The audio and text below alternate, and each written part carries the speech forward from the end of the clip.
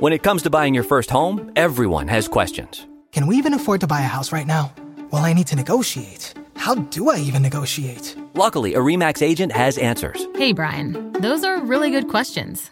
They are? Thanks. It's my first time buying. I work with first-time buyers all the time. I got you. RE/MAX agents have more experience than other real estate agents. Visit RE/MAX.com or download the RE/MAX app to find the right agent. The right agent can lead the way. Each office independently owned and operated.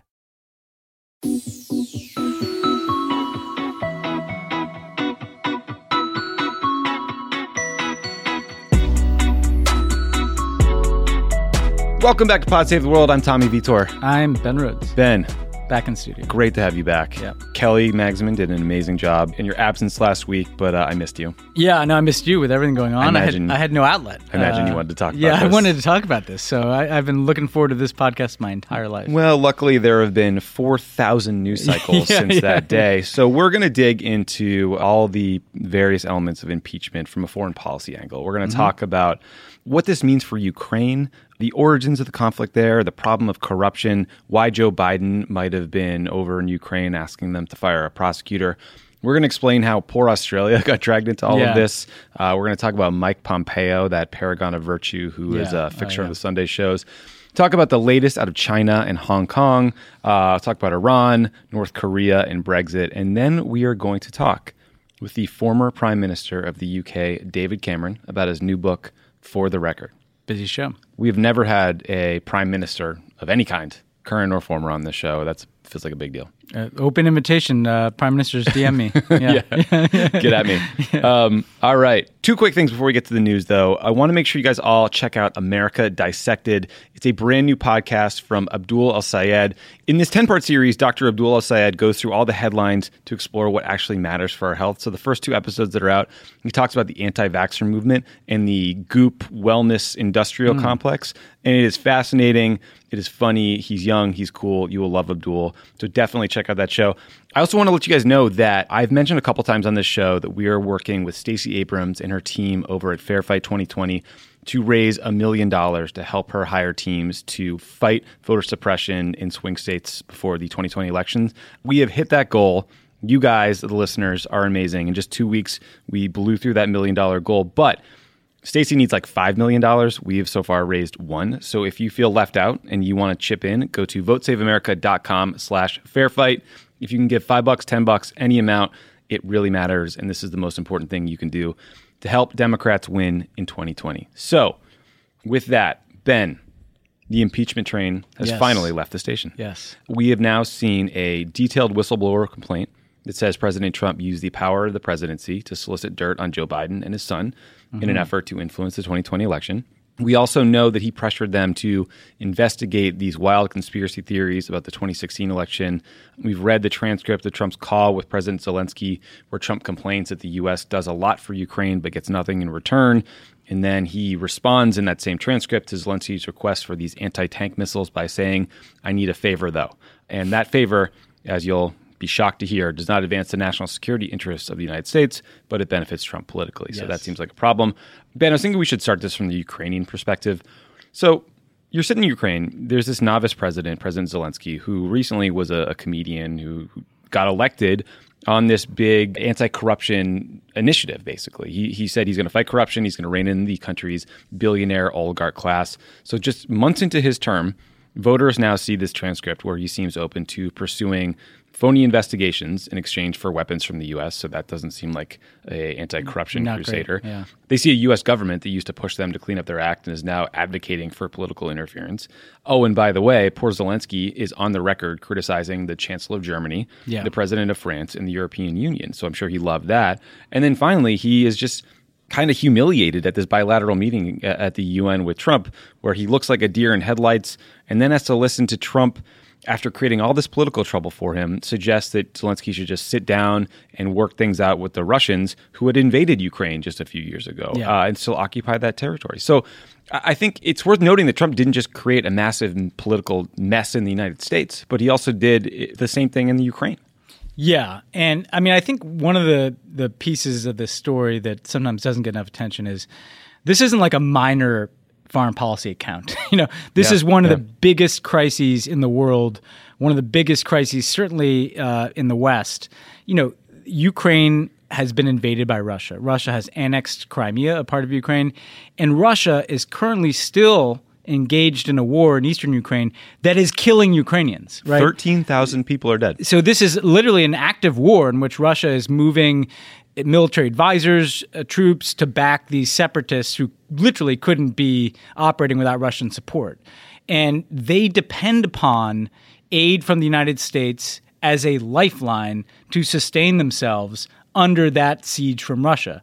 They depend upon the sanctions imposed by the United States and Europe to be a tool of pressure on Putin to check him from coming all the way into Ukraine and perhaps trying to conquer the place like he did with Crimea. And so the fact that Zelensky is ingratiating himself to Trump is not a surprise. Mm-hmm. When Trump says, look, the president of Ukraine agrees with me, that I wasn't pressuring him, of course he's saying this. He needs us. He needs this assistance. And this is the very assistance that Trump was leveraging to get Zelensky to dig up dirt on Joe Biden.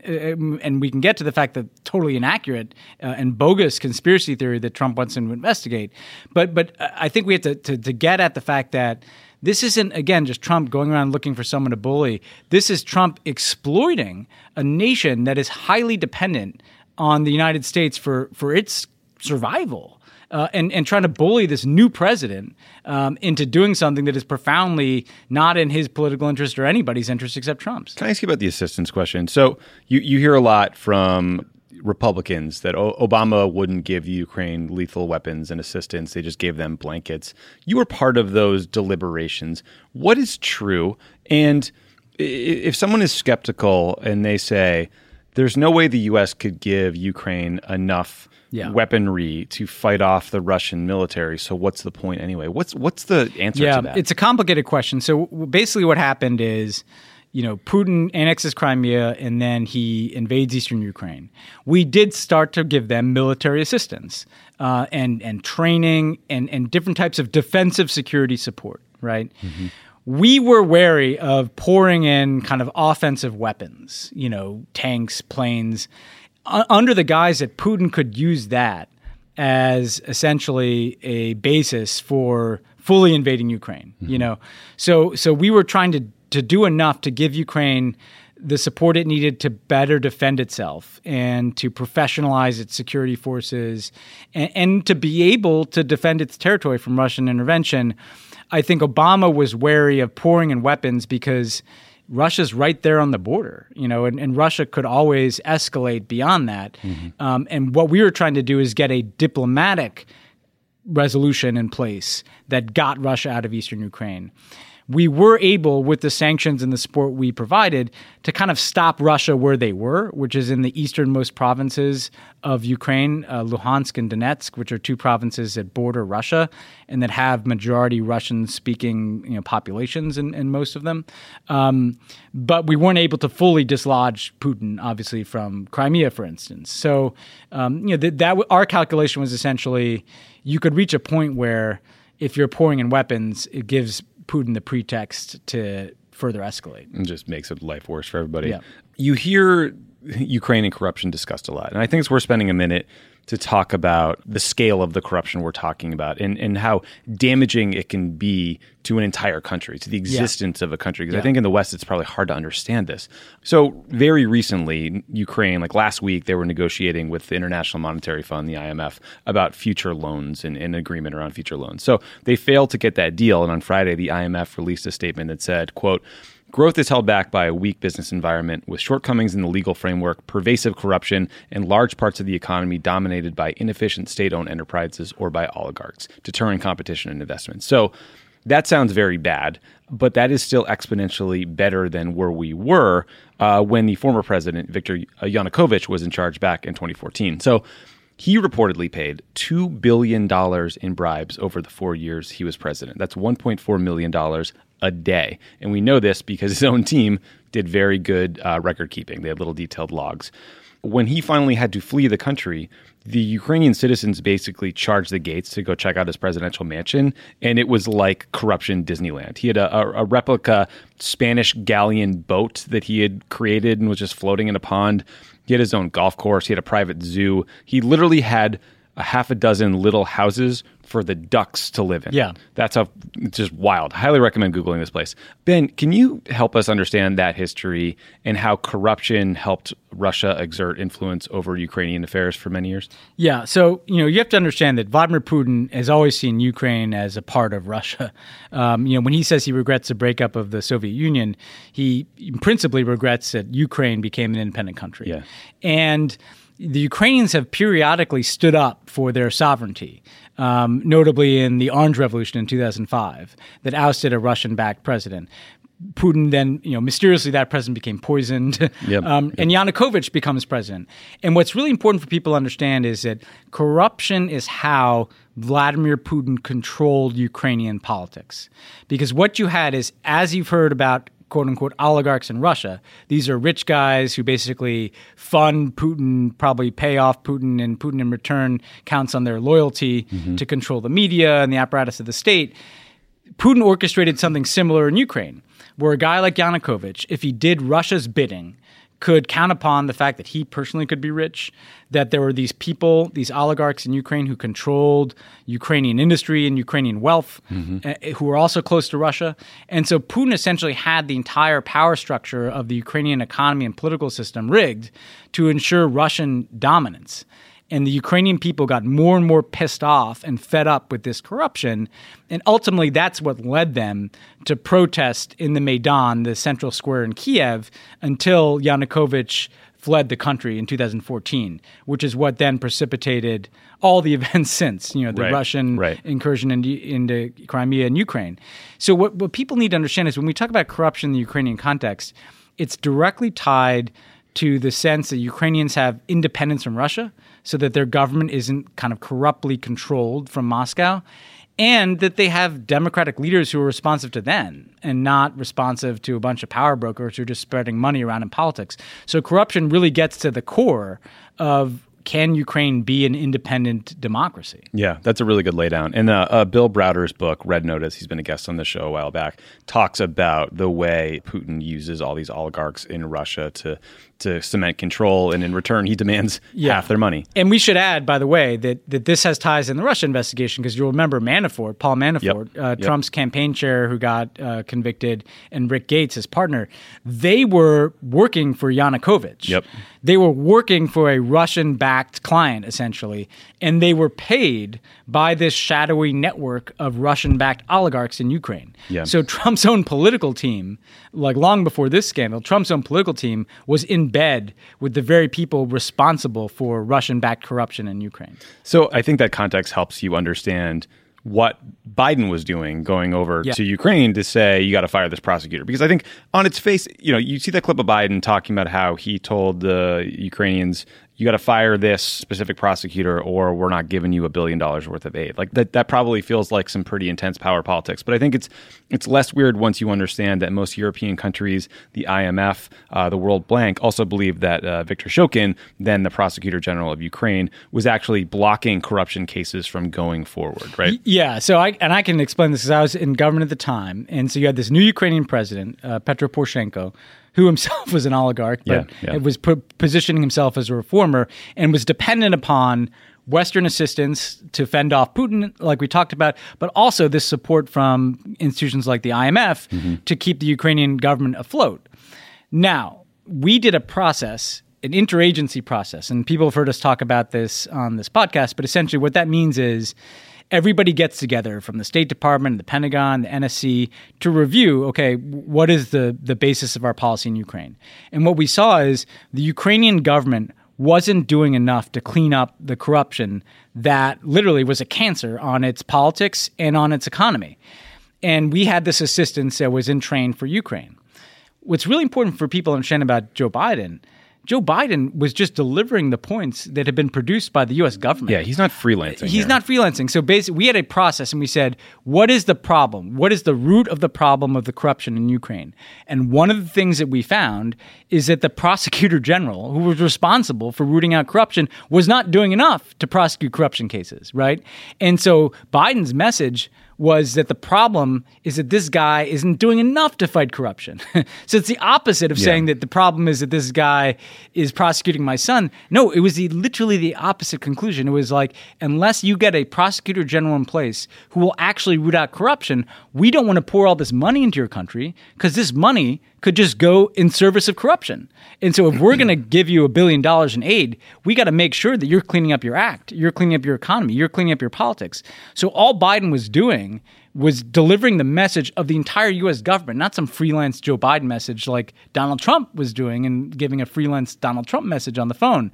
He was simply delivering what was the policy of the United States, which is to root out corruption. Yeah.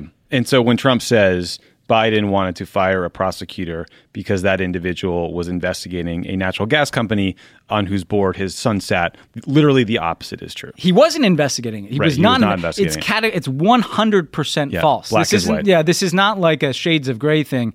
He was not investigating things like that. It is that corruption. The definition of gaslighting. Yeah. And so, look, can reasonable people find it weird that Hunter Biden was put on the board of this natural gas company in the first place? Absolutely. Yes. But I also look, to defend Biden for a second, I think it's a bit unfair to say that Joe Biden should have been aware of policing all of his son's business activities, especially when we're talking about a period where his son, Beau Biden, had just died. It was like months later, I think, when Joe delivered this message. So, look, I know politics is awful and we should hold politicians to a high standard, but we're human beings here, you know? Yeah. Did Hunter Biden demonstrate poor judgment in doing business there? Yes. At that time, as you say, though, number one, Joe Biden was doing nothing to help his son whatsoever. But number two, this is his only surviving son. He just lost Beau Biden. This is a man who'd previously lost family members in that tragic car accident when he was first elected to the Senate.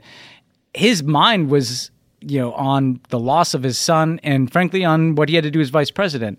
And really Hunter's activities, I don't even remember being aware of them at the time. This was not like something that was interacting with our policy in any way.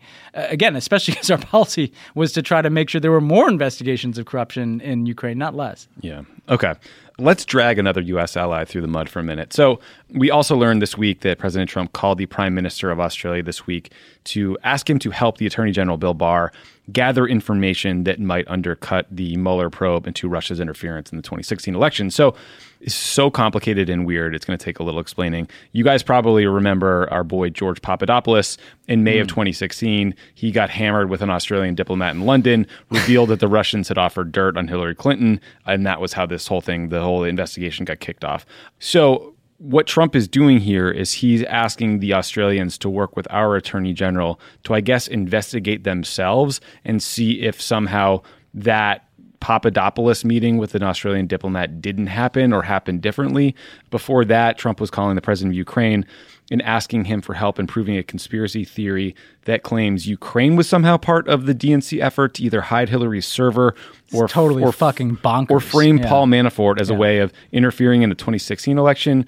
And then all of this is part of a larger effort by the Department of Justice to look at the origins of the Mueller probe in an effort to prove that they were somehow fraudulent. So if you had trouble following that, join the club. But the specifics here are scary because the president seems to believe conspiracy theories that are right out of the InfoWars comment section. But also on a mundane level, it's just worth pointing out that the president has a finite amount of time and political capital, and he is spending it calling allies, adversaries, whoever he can get on the horn, not to say, hey, can you help us with North Korea diplomacy? Or, hey, this China war, trade war is heating up. We need to find an off-ramp. Or, hey, help us lock down sanctions on Iran. No, he's calling them to say, help me prove that my 2016 election was legitimate. Yeah. Help me attack my own intelligence community. Let me just try to unpack this for 1 second. Baffling. Here. Yeah. I mean, number one, the origin of the Russia investigation was Russia interfering in our election, right? I mean, so the whole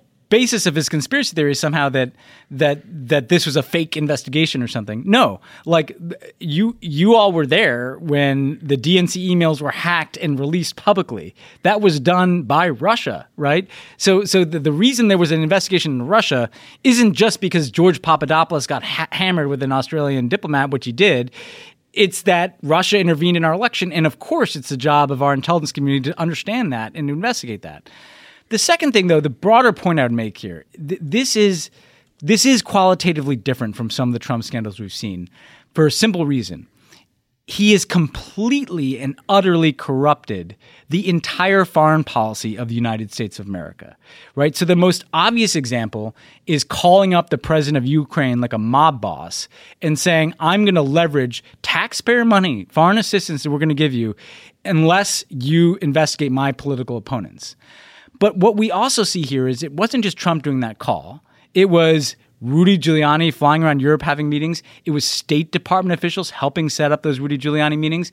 And now we learn it's literally the Attorney General of the United States, who was also, by the way, named as someone who was involved in this pressure campaign with Ukraine. Literally, what is this man doing? He's in charge of the Justice Department. He's going to fly around the world and meet with other countries to try to validate a crazy right-wing conspiracy theory. And they're not even trying to hide it. No. Trump is saying publicly, I hope that these other countries will work with Attorney General Barr on these matters. Yeah, and so the reason you have impeachment as a recourse in the Constitution is if a U.S. president is committing crimes, which these appear to be, they're at a minimum campaign finance violations to get in-kind donations from foreign governments to investigate your political opponents. But more insidiously, I believe, is he's turned the entire foreign policy apparatus of the United States, the Justice Department, the State Department, into extensions of his personal political interests, right? As you said, there's no national interest being advanced here, either by Ukraine or by Australia. In fact, you could argue it's undermining the national interest to say to our allies, investigate U.S. intelligence agencies. He's literally saying, go back and going forward, if you are a foreign intelligence service, is that going to make you a little more wary about, cooperating with the U.S. intelligence community, the U.S. law enforcement community? Oh, yeah. If you think you're then going to have Inspector Clouseau, Bill Barr, or Rudy Giuliani showing up and second guessing you for cooperating with us in the first place. Yeah. I mean, that's what he's saying. He's like, investigate yourselves, Australia or Italy or whomever, for cooperating with us. Yeah. That is completely and utterly fucked. It's also worth noting that, this news, what we're hearing isn't just alarming to you and me. It's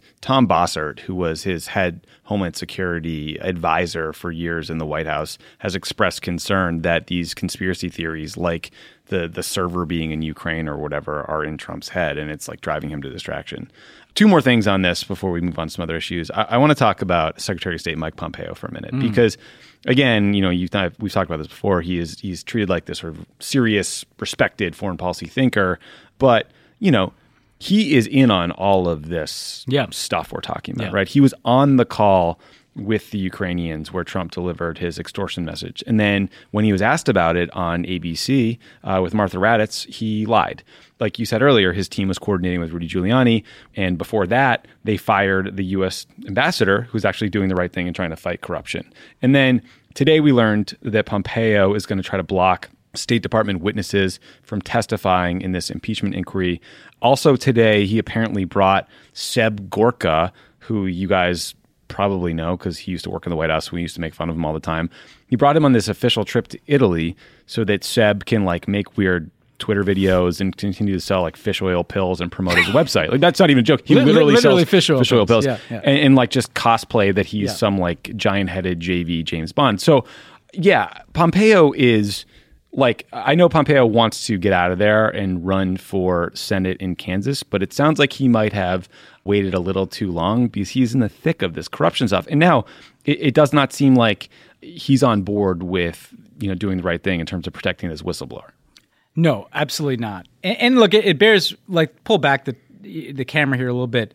All these people who present themselves as grown-ups around Trump, right? H.R. McMaster was in the meeting with Trump and the Russians in 2017, where we now know from reporting that Trump apparently said he had no problem with them intervening in our election. We never heard that from H.R. McMaster. Jim Mattis in untold meetings, and when was asked about this on television recently, said it went beyond his expertise to comment on Trump pushing the Ukrainians to investigate Biden. Jim Mattis. Let's just pause. That was such a duck. Such a fucking duck. It's not beyond his expertise to criticize Barack Obama.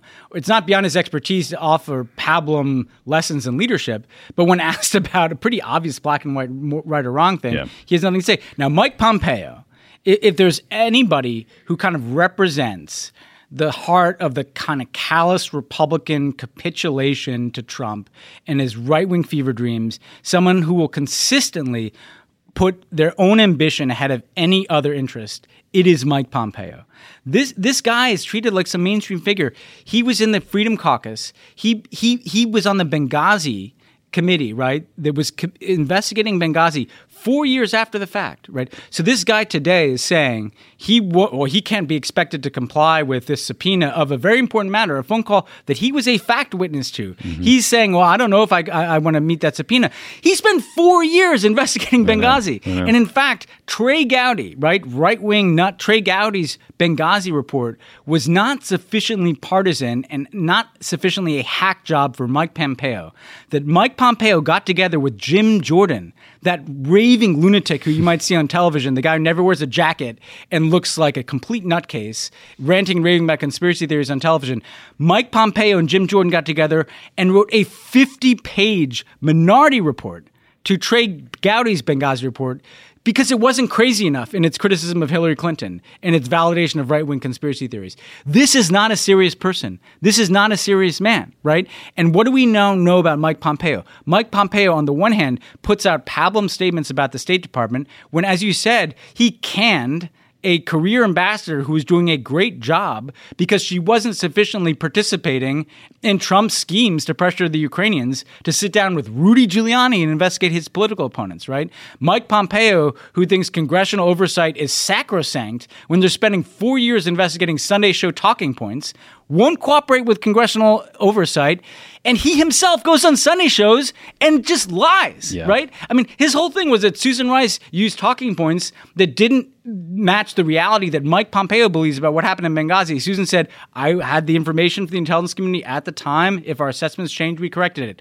Mike Pompeo went on television and said, down is up, black is white. He was asked, what do you think about this report of this phone call? And said he didn't know anything about it when he was on the phone call. And let me add one more thing about this. Why was he on the phone call? The Secretary of State does not normally participate. Weird. This just shows you what a corrupt cabal we have running our foreign policy. The Secretary of State is usually in the State Department. They don't come over and participate in White House phone calls. We know that noted warmonger John Bolton, who was National Security Advisor at the time, says he wasn't on that call. So it turns out that the only people that Trump has on this call, just like the only people who could access the transcript, were the people who'd agreed to go along with his scheme to completely corrupt American foreign policy. That's who Mike Pompeo is. Yeah, it is very strange that he happened to be there for this call. That kind of gets us to the process of this call. So our last thing I want to talk about. Sorry, I'm getting off my chest. You've had a few podcasts. It's all right. In between, it's all right, man. Kind of working some things out. We'll here. get there. Sorry, Wildos. So the last thing is, I think we're talking about how they are seemingly trying to hide these foreign leader calls and write-ups from their own government. So just some like NSC process stuff. So when you work at the NSC, you work in a SCIF, a sensitive compartmented information facility. That means you can look at classified stuff. We all had 3 computers at our desks. You have the unclassified one. We call that the low side. One is SIPR, which is a computer system that transmits secret level information, and you use it a lot to talk to the State Department and the Department of Defense. And then you have the JWIC system, which is like the top secret information. We called it the high side. Basically, NSC staffers almost exclusively use the high side because we're a bunch of nerds and you want to protect everything as much as you can. And frankly, it's just habit. So it doesn't mean all those messages are classified. You have to classify every email, but that's the system you use. When the president does a foreign leader call like this Ukraine call, generally it gets connected to the Situation Room. There will be some staffers with him in the Oval Office who will listen in. And then the sit room team produces like a almost verbatim transcript of what was said. They use some software that transcribes stuff automatically, and then they check it with a note taker. Ultimately gets disseminated to the right people. The National Security Advisor probably makes that decision. The conversations are often sensitive because like any conversation at a leader level is sensitive, but they're not highly classified usually because it's just like you're not calling up a foreign head of state to talk about classified matters generally. Those are things usually within the own government. But apparently the Trump team has been taking a lot of these transcripts, the calls with Mohammed bin Salman, the call with the Zelensky of Ukraine, and then one other, I believe, Putin, and maybe this Australia one, and putting it on a different computer system that's used for information that's classified at an even higher level called code word. So that stuff is more sensitive than top secret. It often involves like covert action programs or highly sensitive military or diplomatic operations that are just known to a small subset of people. So I don't totally recall exactly how that system worked, in part because I never had a need to know and I wasn't dicking around with like the Intel Directorate's computer system. But suffice to say, it does seem like they've taken fairly extraordinary steps to lock down access to a call between Trump and a foreign head of state that would have been pretty mundane if not for this political quid pro quo. Yeah, I mean, the way for people to think about this, right, is that, I used to get the transcripts of all these calls. They're sometimes fun to read.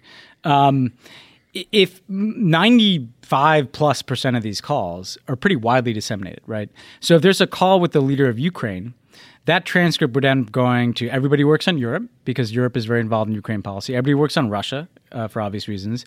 They'd go to you, probably as NSC spokesperson, because there's kind of a press interest in what's going on in Ukraine. And we used to do readouts of these calls. They would say nothing. Yeah. It would be very but you had to anodyne. You'd have to know what happened on the call. But it's also notable that Trump people sort of stopped doing that. Yeah. They no longer read out foreign leader calls. And so the fact is that this could go to dozens of people, right?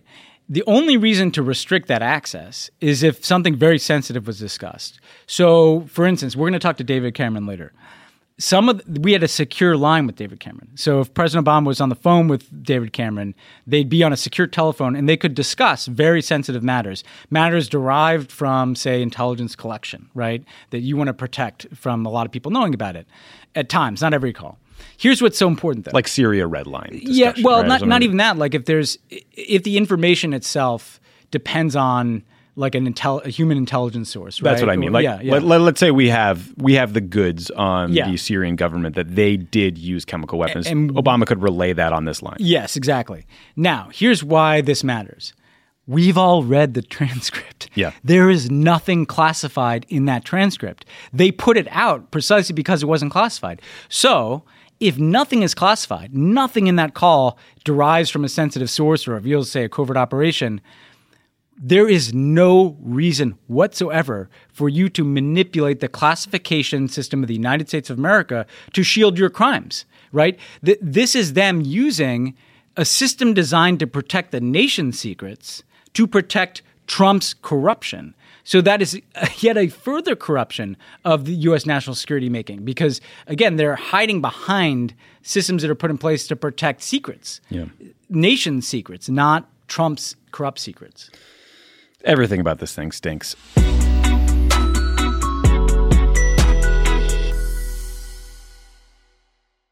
Support for Pod Save the World comes from the International Rescue Committee. The IRC works in more than 50 countries, serving people whose lives have been upended by war, conflict, and natural disasters. They respond within 72 hours after an emergency strikes, staying as long as needed.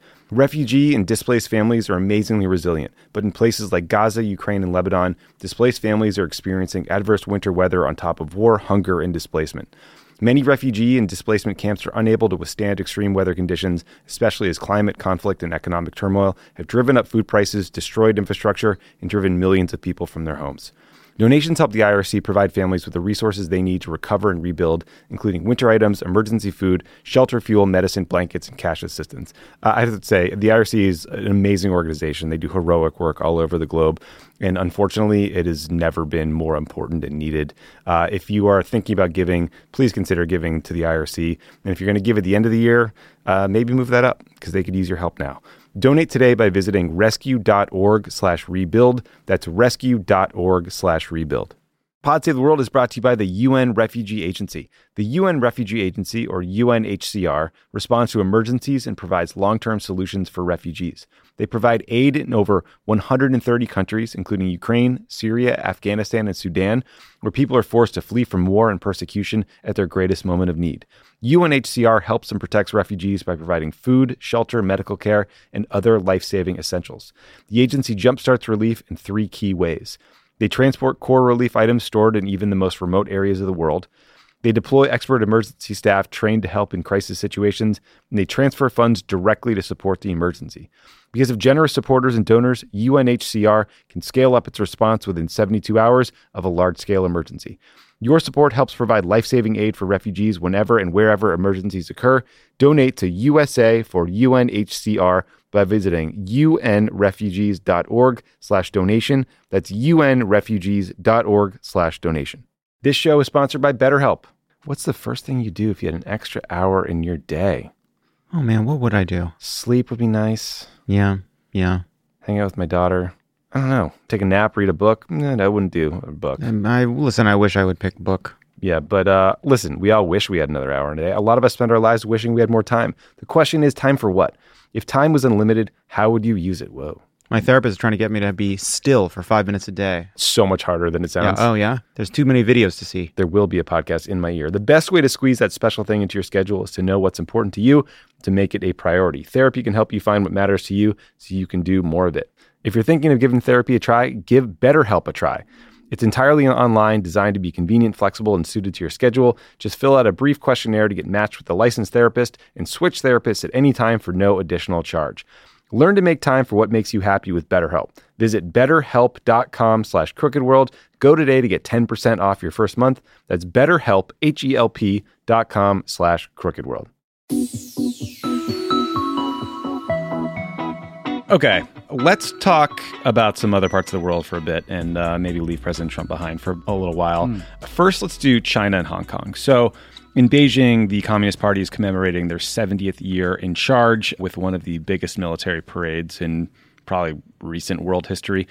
President Xi presided over, I think, all 80 minutes of the parade. He gave a speech. You saw all kinds of fun hardware going down the street, like new nuclear-capable intercontinental ballistic missiles, tanks, planes, drones, all kinds of fun stuff. But this carefully crafted image of military might and precision was marred internationally, at least, by a split screen that showed violent protests happening in Hong Kong. Protesters also did not miss the fact that Hong Kong's chief executive, Carrie Lam, attended the parade, sat near President Xi and the other dignitaries up on a riser. So, Ben, we've talked about the massive power imbalance between these very brave protesters and the Chinese government, but it is remarkable to me how much they are able to puncture Xi's sort of all-powerful international image. I say international because I imagine the Chinese state-run media and their information control will like lock down anything out of Hong Kong, anything negative out of the event. But it was, pretty stark. Well, and this is why this is so important, right? Because in mainland China, there's really no possibility for people to protest, right? Yeah. In part because they're fed a steady diet of state propaganda, but in part because if they did, they could be detained, killed, right? Yeah. So Hong Kong is the one place where you can see what people think if they are kind of under the governance of the Communist Party, but have some freedom, right? Mm-hmm. So what these people are doing is puncturing this mythology of the Communist Party that they enjoy universal support and that everybody wants to live in their kind of authoritarian one-party system. No, here's some people in Hong Kong who feel like they have a choice between having some civil liberties and the universal suffrage that they believe they should have to choose their own leaders versus being fully absorbed into mainland China. And they're creating a split screen, right? So instead of it just being Xi looking at a bunch of missiles and talking about how wonderful the Communist Party is, that's in one screen. And the other screen is people desperately fighting for their rights, standing up to totalitarianism. And we saw today the first protester shot and killed, or I don't know if they were killed, but the first protester shot by live fire in Hong Kong, right? So the Communist Party clearly wants to quash this, but they can't. And so to me, it's an indication that, yes, the Communist Party has managed to be in power for 70 years and is very powerful, but at the same time, when people are given a choice in Hong Kong, they want civil liberties. They want universal human rights. Yeah. So going to keep watching this one. God knows when it'll end. But no, it's going to keep going and going and going. And I was recently in Singapore, and it was interesting to see how much attention the protests are getting there. That people see this as, a direct challenge to the Chinese government, which we don't often see. Yeah. Let's talk about Brexit for a bit and all the good things happening to Boris Johnson. We'll also talk to David Cameron about this a bunch. So as of this recording, there was a leaked British plan to create customs checkpoints on the Irish border that were declared a non-starter by Ireland's Deputy Prime Minister. This is an incredibly sensitive issue because if the UK Brexits, that means Northern Ireland is no longer part of the European Union. And if Northern Ireland's not part of the European Union, they would have to erect some sort of customs arrangement or barriers with Ireland, which will remain part of the EU. But removing those checks and barriers separating Ireland and Northern Ireland were a big part of the success of the Good Friday Agreement. So people are obviously very worried about igniting that conflict again.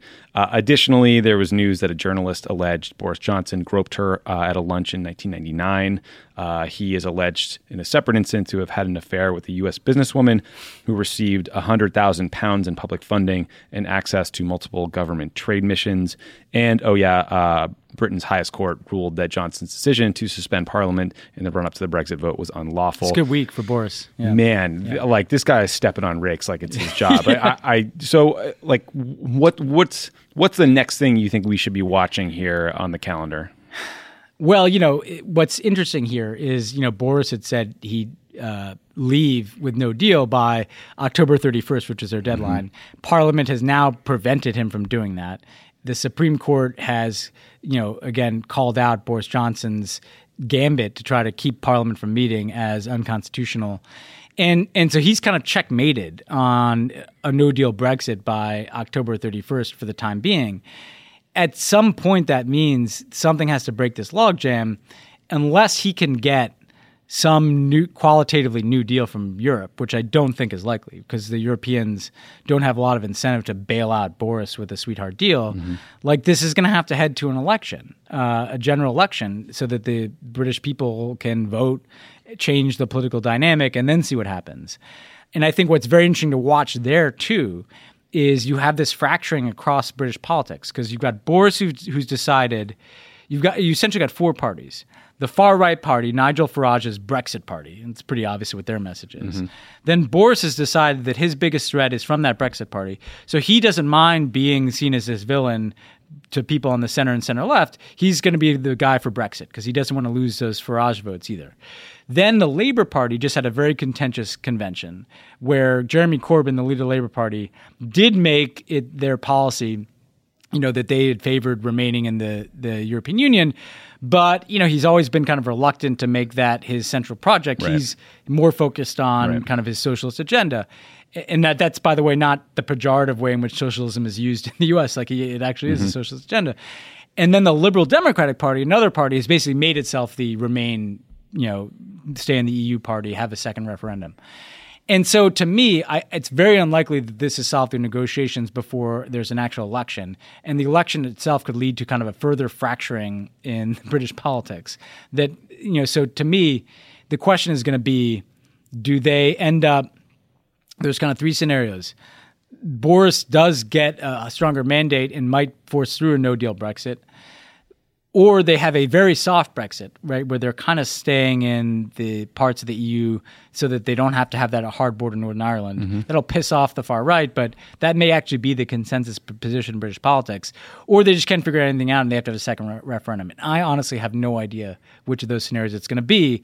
What's clear right now is that nobody is particularly popular in British politics. Yeah, no kidding. Corbyn's not, Boris is not, Farage. All of them have kind of 20 to 5% support, right? And so that's part of why you see this paralysis, that there's a lot of leaders who have fervent support from small factions and nobody who can seem to build any consensus in that country. Yeah.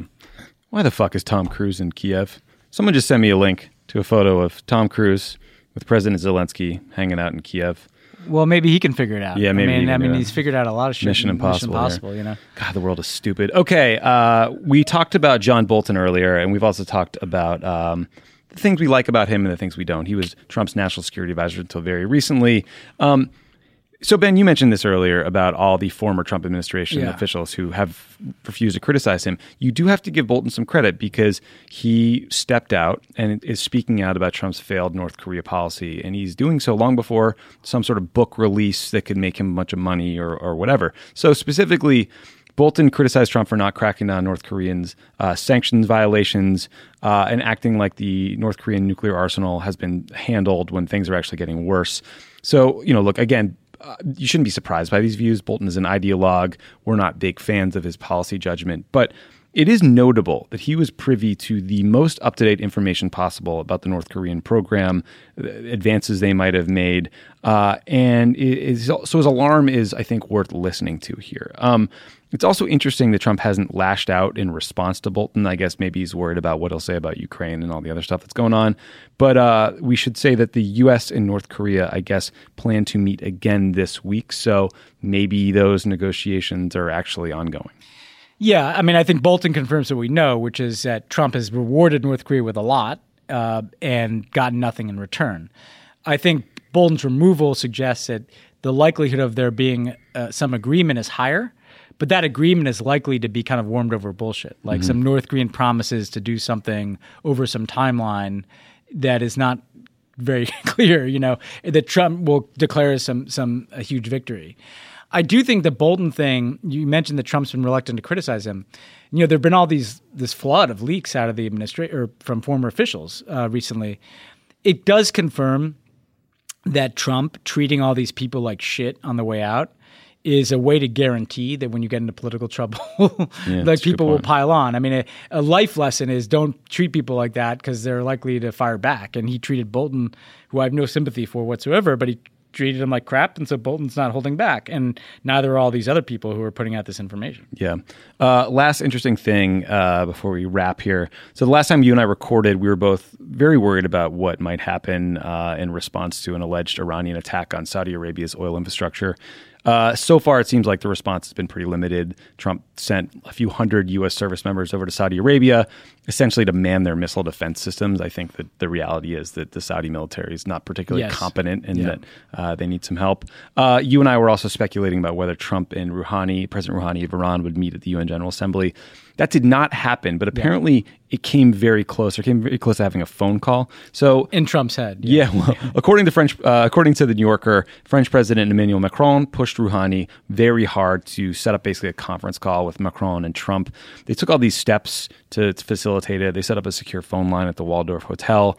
Everything was pre-scheduled for a 9:30 p.m. discussion, but then Rouhani blew them off. And the next day, Trump banned Iranian officials and their families from visiting the U.S. I guess the sticking point from Rouhani's perspective, and this should be no surprise, is that he wanted the U.S. to ease sanctions before he was willing to have a conversation. But instead, Trump has been ratcheting them up. So I don't know. I don't know how to feel about this one. Maybe I don't feel anything, but I know Rouhani has politics back home that would make a meeting with Trump very difficult, but recent history suggests that you can get our president to climb down from a lot of very hawkish positions by being nice to him for a little while. Yeah, well, I mean, one side note on that Iranian diplomats, they prevented even Iranian diplomats who are at the UN, right, from traveling something like 20 blocks to visit a guy who had cancer. Yeah, it seemed a little, there's an Iranian diplomat who has cancer. And I saw a bunch of like right-wing, Iran critics on Twitter like praising this as, this is kind of gross, right? Yeah, we should be better. That's the kind of thing they would do. We should be bigger and better than that. I will say what's so strange about this is Trump is more interested in meeting Rouhani than like doing anything. Like it just because Obama didn't meet Rouhani, we did have a phone call with him. From all the reporting, it seems like he's just desperate to have this photograph with Rouhani. The guy, there's such a gigantic hole in Donald Trump's soul that like if there's something that Barack Obama didn't do, like that's he cares more about that meeting than an actual diplomatic agreement. I do think we've learned a couple of things that are important here, though. The Saudis have massively climbed down, right? I think here's the reason why. The Iranians just proved how vulnerable they are. That a drone strike or some kind of missile strike could decapitate or take offline like half their oil production for a period of time. The Saudis know if there's a real shooting war, like they could be finished, like they could take out the Saudi regime, right? And so they don't want that war. And so now you have, I think in a positive development, there are indications that Saudi Arabia wants to talk to Iran, something that we were urging them to do 3 years ago. That would be a positive step to try to climb down and de-escalate these conflicts. And, let's see what happens first. And again, the thing with Trump is, the focus on having this meeting and discussion, we know what the deal is. There's an Iran deal. There's Macron's versions of the Iran deal. There are things that he could call the Trump-Iran deal instead of the Obama deal. Like, I would like there to be a diplomatic agreement in which Iran doesn't advance its nuclear program in exchange for some sanctions relief. Yeah. And whatever Trump wants to call it, like, just do it. But he seems much more fixated on this kind of bizarre optics of whether he gets a meeting. Which is not the point. The point is, what is the outcome? And I guess better that we're arguing about that than, the brink of war. But let's not forget, there's all kinds of diplomatic offers on the table for Trump to take if he was actually serious about this. Yeah, fair point. One other thing I just want to mention, it's a year anniversary of the murder of Jamal Khashoggi. Yep. Which we should all keep in mind, that the U.S. government had information that MBS killed this man brutally and Donald Trump covered for him. Everybody should go check out friend of the pod, Jason Rezaian, who edits the Washington Post Global Opinions section, has a special kind of series of columns on this by him, by a friend of mine named Mohammed Sultan, who's a human rights activist. So a friend of mine, Rula Jabril, has an interview with Khashoggi that's never before been published. So it's worth doing a little digging here on this. Yeah, agreed. And it was interesting that there was also this pretty damning frontline documentary that came out about the Saudi regime and Mohammed bin Salman. And the Saudis decided to bracket that by giving 60 Minutes another sit down where Mohammed bin Salman denied any knowledge of Khashoggi's death in one of the least believable interviews I've ever seen. But they tried to go back to the well because they got a pretty puffy story out of 60 Minutes. Proof that Mohammed bin Salman, ago. And proof that Mohammed bin Salman has Western political consultants. He used this line, "I take responsibility, but I wasn't responsible," which is a classic Western politician dodge. Brutal, ridiculous. Okay, when we come back, we'll have our interview with former UK Prime Minister David Cameron.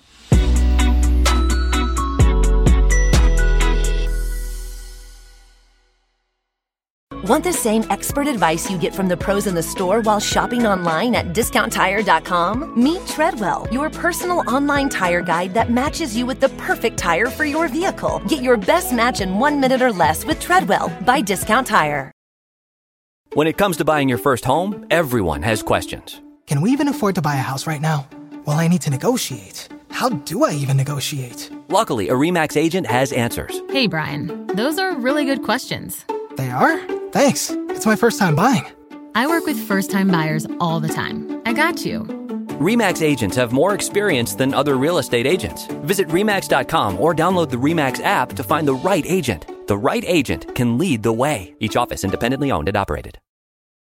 Luxury is meant to be livable. Discover the new leather collection at Ashley with premium quality leather sofas, recliners, and more, all built to last. No matter how many spills, scuffs, or pet-related mishaps come its way, the leather collection at Ashley is made with the durability you need for the whole family. Shop the new leather collection at Ashley and find chairs starting at $499.99 and sofas at $599.99.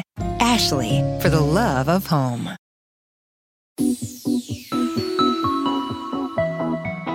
We are honored to be joined by the former Prime Minister of the UK, David Cameron. His new book, For the Record, is available now. Mr. Prime Minister, thank you so much for doing the show. Great to be with you. So there are critical, weighty affairs of state that we want to get to, but I think Ben Rhodes has a story that's really been on the mind of everyone who listens to this show since he first told it. So we want to turn to him first to see if you maybe recall this incident. Yeah, I don't know if you remember this amidst all the issues that we worked on together, Prime Minister, over many years. But in 2014, do you remember the Normandy D-Day anniversary that we all went to? I do. It was very beautifully done. I remember some stunning events, some really wonderful memories, actually.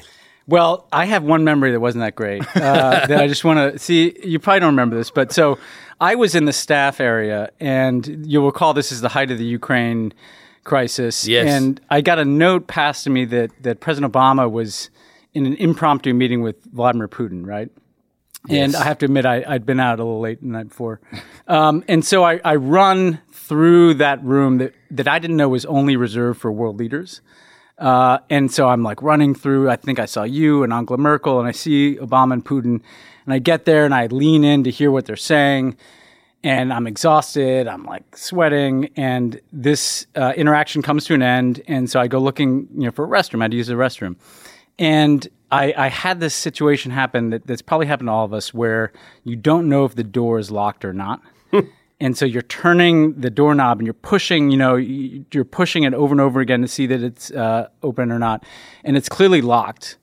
And I'm in that embarrassing situation where I've just kind of bothered whoever's in there. And I take one step back and the door to the restroom opens and it's the Queen of England, right?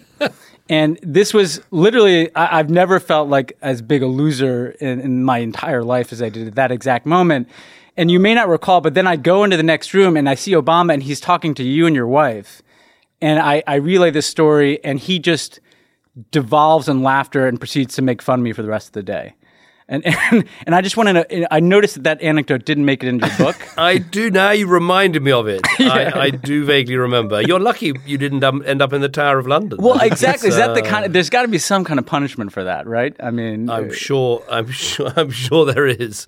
But I remember it was, as well as the beautiful meetings and everything else. Of course, it was very tense because of Ukraine, and that's where those Normandy format meetings came out of that. And it actually, Barack Obama and I didn't want to play any part in talking seriously to Putin at the Normandy landings because, there we were commemorating the liberation of Europe, and we thought it was so wrong to be having discussions about what Russia had done in Ukraine, potentially redrawing the boundaries of Europe. There was tension, I remember, of course. Yeah, you're right. Yeah, and there was a great moment when Putin came out and they showed him on the Jumbotron and the entire crowd booed.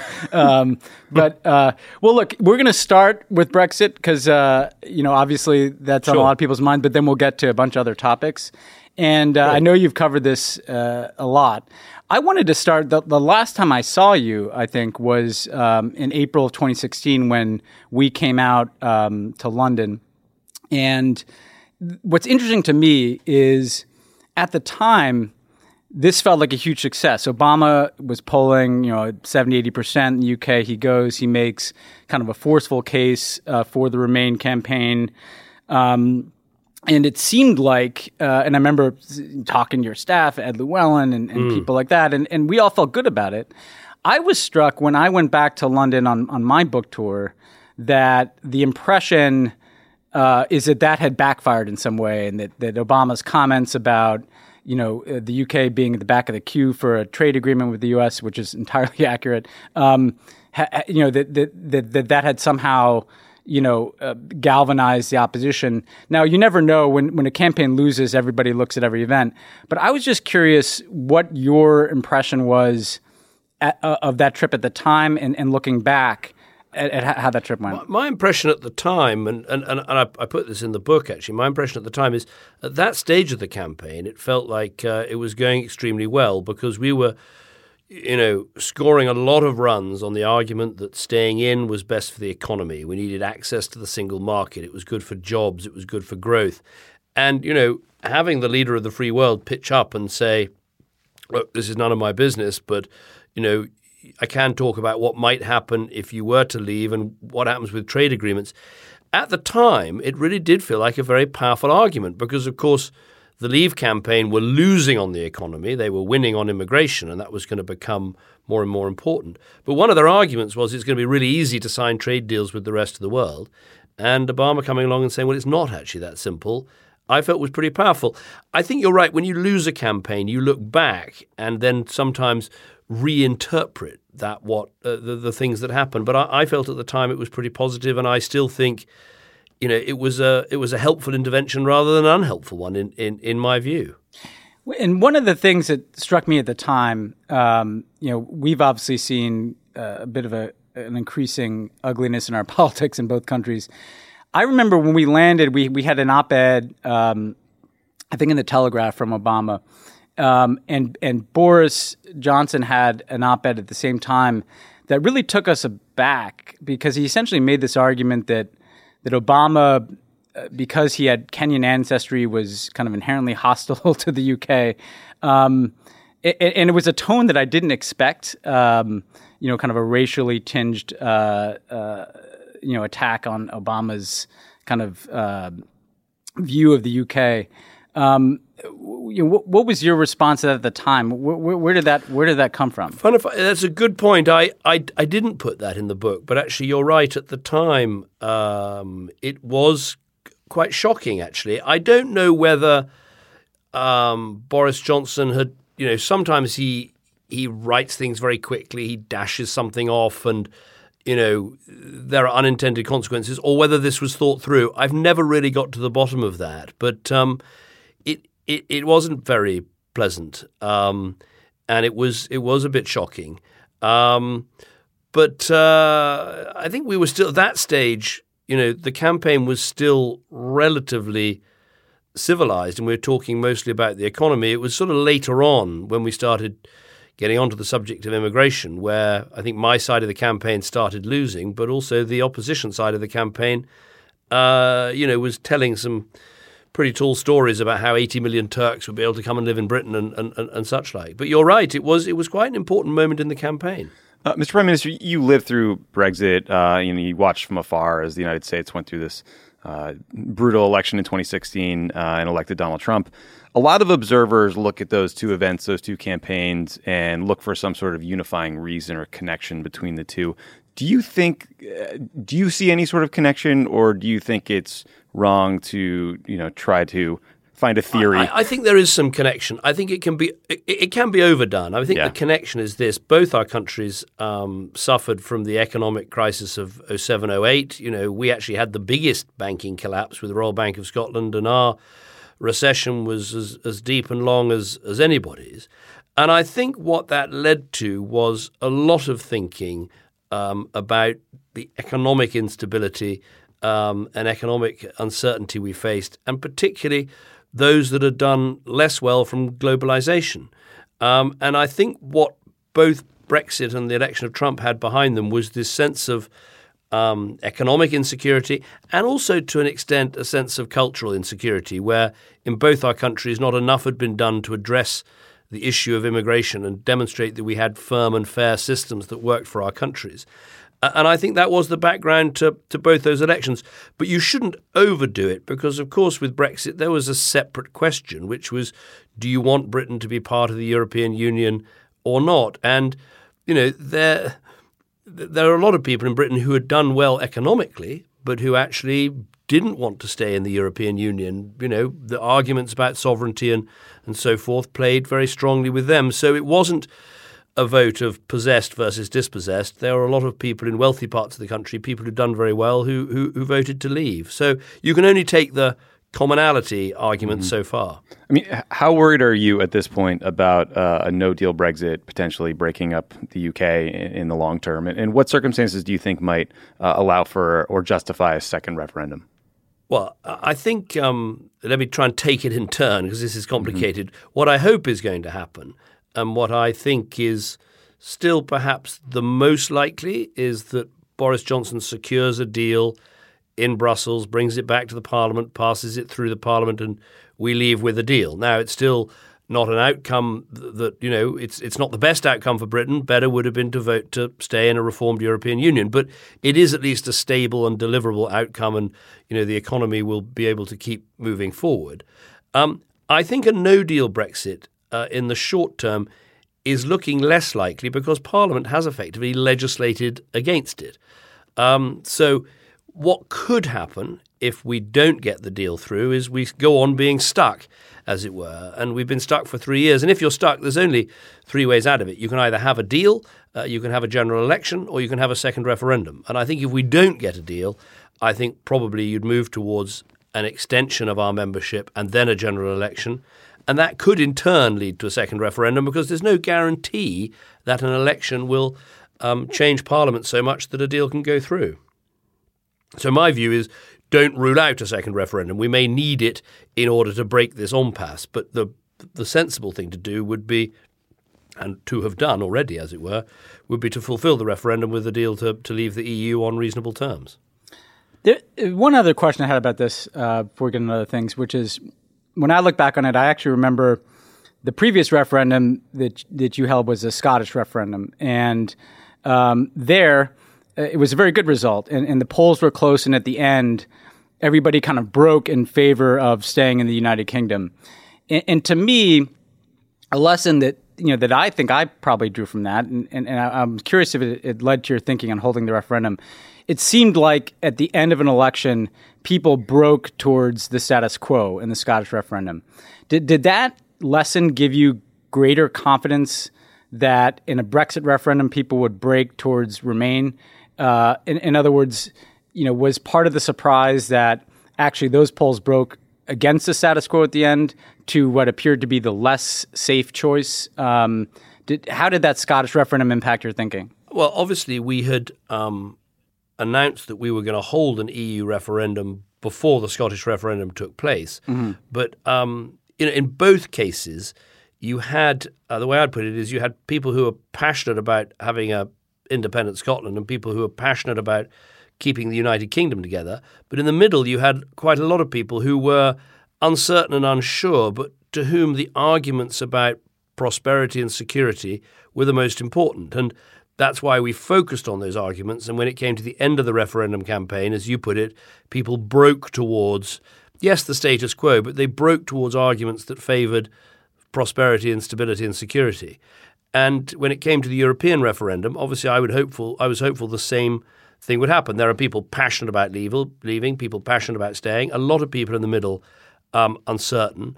And I thought the economic and security and stability arguments would be the most powerful.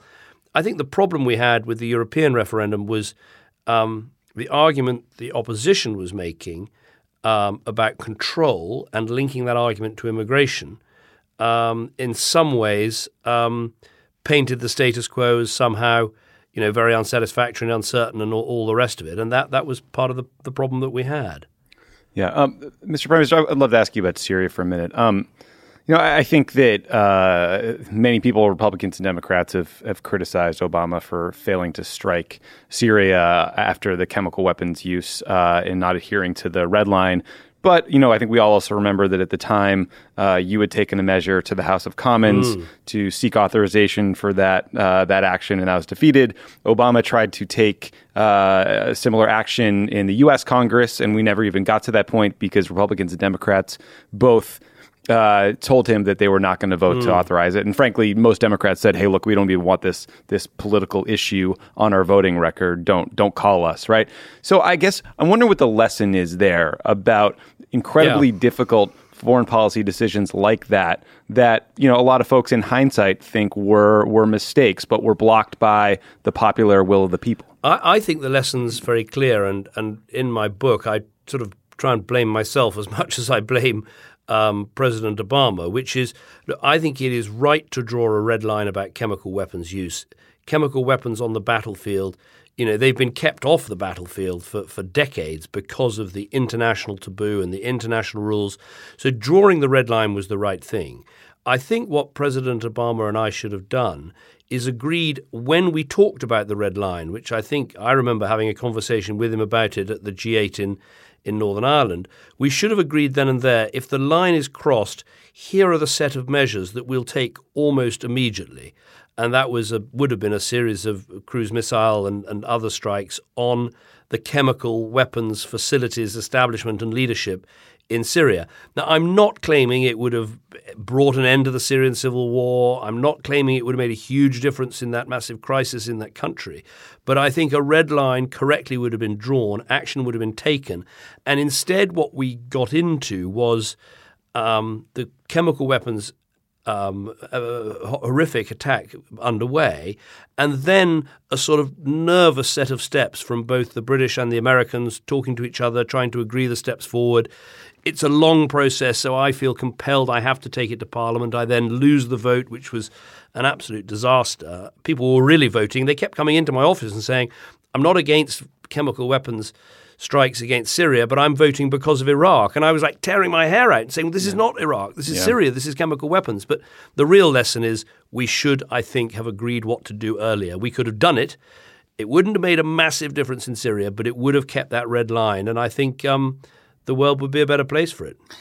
Yeah, so I've obviously thought about these issues a lot, and our administrations obviously cooperated on a whole range of fronts: the war in Afghanistan, the intervention in Libya, Syria policy, the Iran nuclear deal. I think this question about the ghosts of Iraq, though, is really important in the sense that, kind of as you and President Obama found out, that after the wars in Iraq and Afghanistan, there wasn't public support for similar military interventions. I totally agree. I mean, look, in the book, I say, first of all, how much I enjoyed working with Barack Obama. I thought he was a thoroughly decent, intelligent, honest, and honorable man. I definitely agree that operating in the post-Iraq world made life a lot more difficult. It was one of the reasons I felt compelled to go to the parliament to hold the vote. But I think there were some successes where we worked together and delivered good results. I would say Ukraine, actually, the sanctions went in place rapidly. I still defend what we did on Iran because at least then we had Iran verifiably away from a nuclear weapon. But I spend quite a lot of time brooding about Syria and acknowledging it was very difficult. There wasn't much permission to do much more than we did. But it's really tough when you see how bad that situation has been, the civil war, the loss of life, the refugee crisis, the use of chemical weapons, the growth of ISIS. And I think it's just one where, and I'm sure Barack will do this in his book, of thinking, kicking the tires over and over again, what could we have done more? Was there a way of making more of a difference? But yes, we were operating in the post-Iraq world. It was hard. And, one of the interesting things to consider, obviously, the counter-ISIS campaign, which you were at the beginning with President Obama, that ultimately proved successful, it kind of demonstrates, okay, our military can take out these terrorist safe havens if we really go after it. The Iran nuclear deal obviously shows that diplomacy, if stuck to, can achieve an objective. One of the tough things to look at for me is how do we think about the role of our militaries in internal conflicts? Because in Iraq, we have a huge military presence and you still have a very difficult outcome. In Libya, we have a light military presence, a difficult outcome. In Syria, we have no military presence, a difficult outcome. Yes. Do you look back at all these issues you worked on? What do you think the role of Western military power is in a region like the Middle East? Well, I think Ban Ki-moon put it right when he said, look, a missile can kill a terrorist, but it's good governance that kills terrorism. And I think, we shouldn't think that there are military-only solutions to these situations. We need to spend far more time thinking about how you knit together and make work better the countries that you're trying to help. But having said that, there are moments when military intervention is necessary and rapid action has to be taken, at least to try and give that country a chance. And I think, Afghanistan in 2001 is a good example. You had to get rid of the Taliban regime while it was hosting al-Qaeda. But I think then the mistake we made was it was a victor's peace where what the Taliban represented, sort of conservative, Pashtun, quite fundamentalist Islamic views, was left out of the reconstruction of the country. And one of the things I've done since leaving office is some work with Sir Paul Collier at the Oxford School of Government, thinking about how you help fragile states. And the truth is, the model which has been followed too much, which is military intervention followed by a rush to elections, actually just sees the conflict in those countries move from the battlefield to the ballot box, and you get kind of one person, one vote once, and then you're back to the problem again. And so you're absolutely right. We need to spend more time thinking about what's the limited role for the military, and then what's the far greater role for delivering provisional government, bringing countries together, power sharing arrangements, making sure everyone has a stake in the future of the country you're building, which is far harder work. And that's why fragile states are so difficult to deal with. Yeah, amen to that. Mr. Prime Minister, did you ever withhold military aid to a foreign country in exchange for dirt on a political rival? And if not, do you feel like you missed an opportunity? I certainly didn't do that. And I'm trying. I'm having a week in New York and Washington and elsewhere, and I'm trying to stay out of your politics. But my God, it's quite a hard... It's not as if Donald Trump always stays out of our politics, but it's hard. But I'm doing my best. Yes. Well, I let me try it this way then.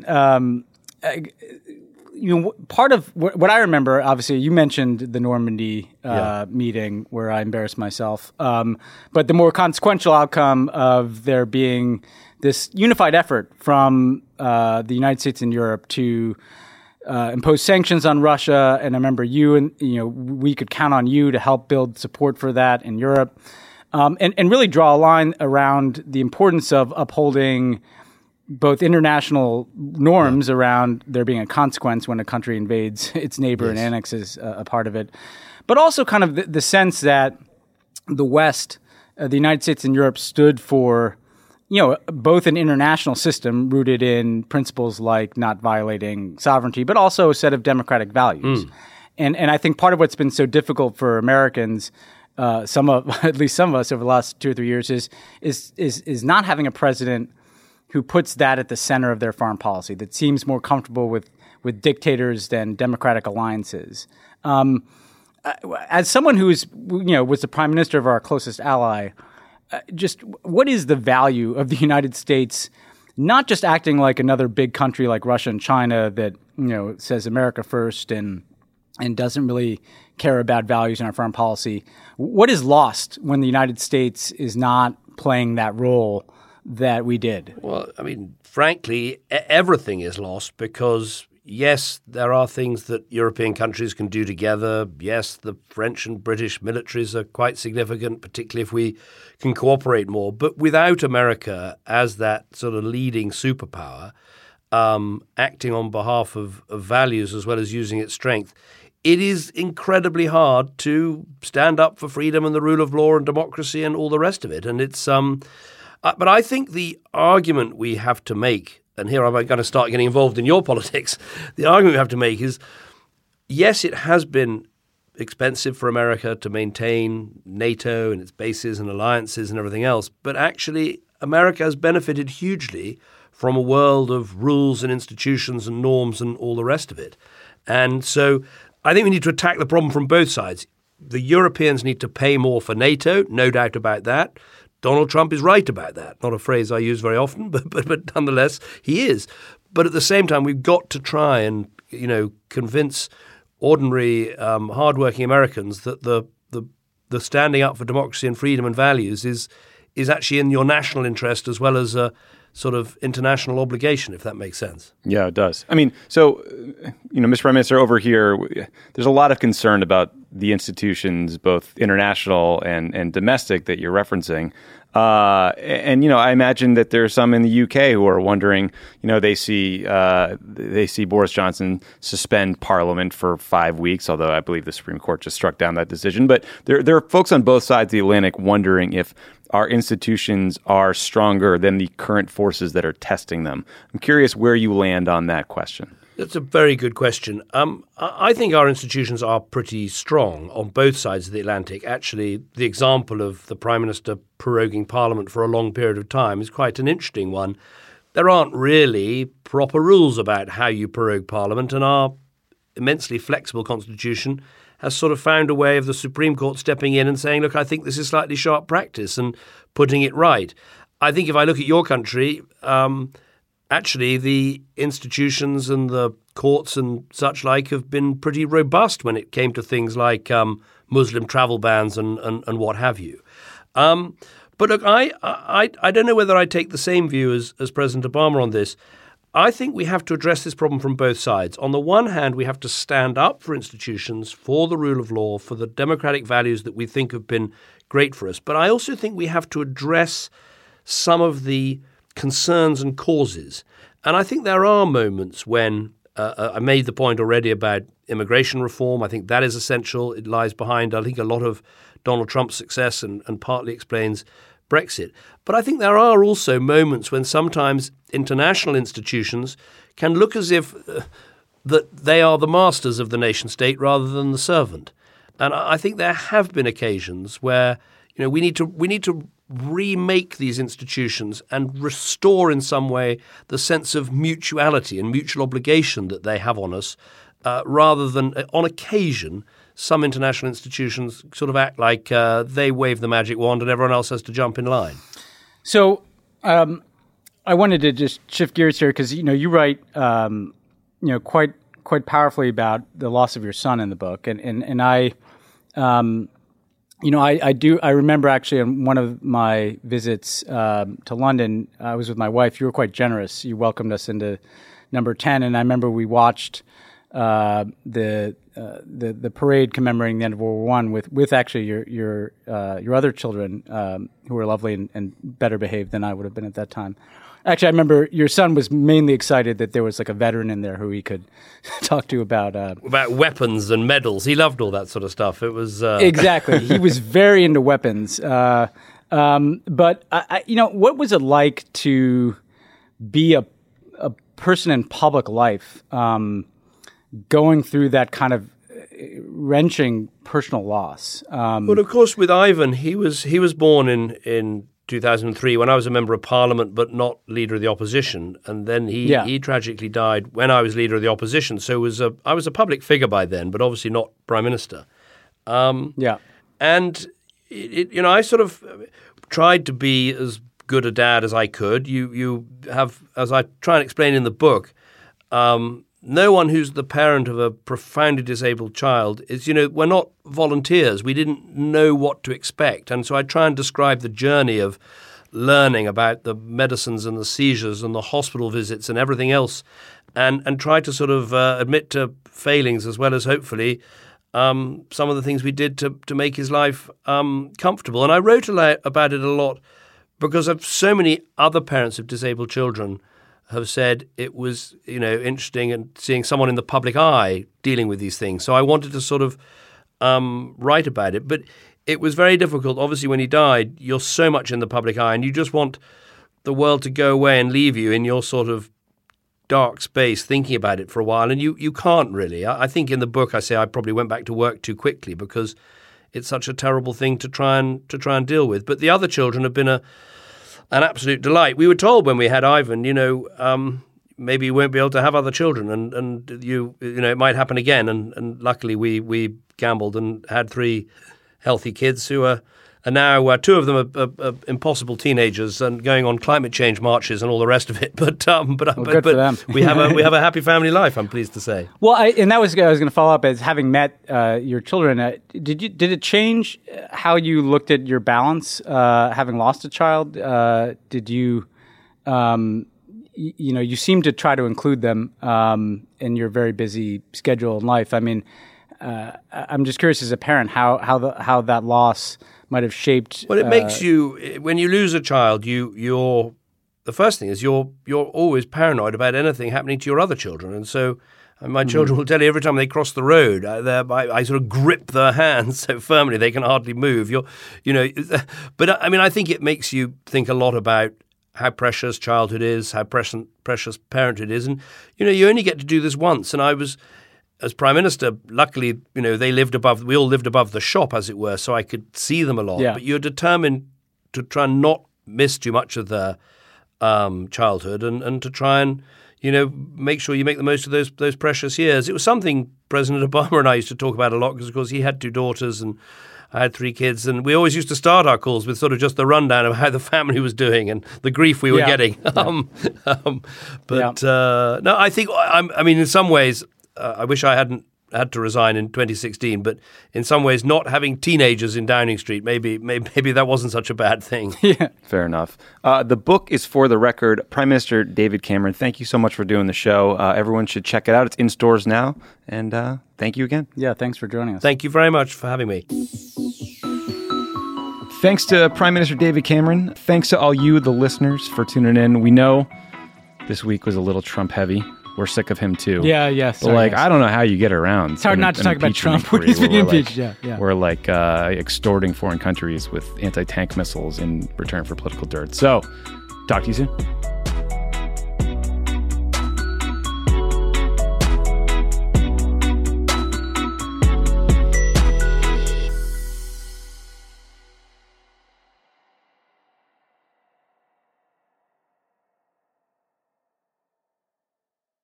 When it comes to buying your first home, everyone has questions. Can we even afford to buy a house right now?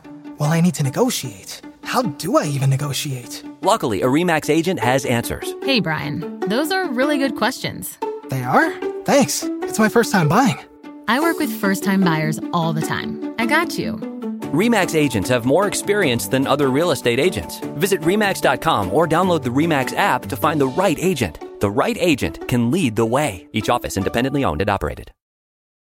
Luxury is meant to be livable. Discover the new leather collection at Ashley with premium quality leather sofas, recliners, and more, all built to last. No matter how many spills, scuffs, or pet-related mishaps come its way, the leather collection at Ashley is made with the durability you need for the whole family. Shop the new leather collection at Ashley and find chairs starting at $499.99 and sofas at $599.99. Ashley, for the love of home.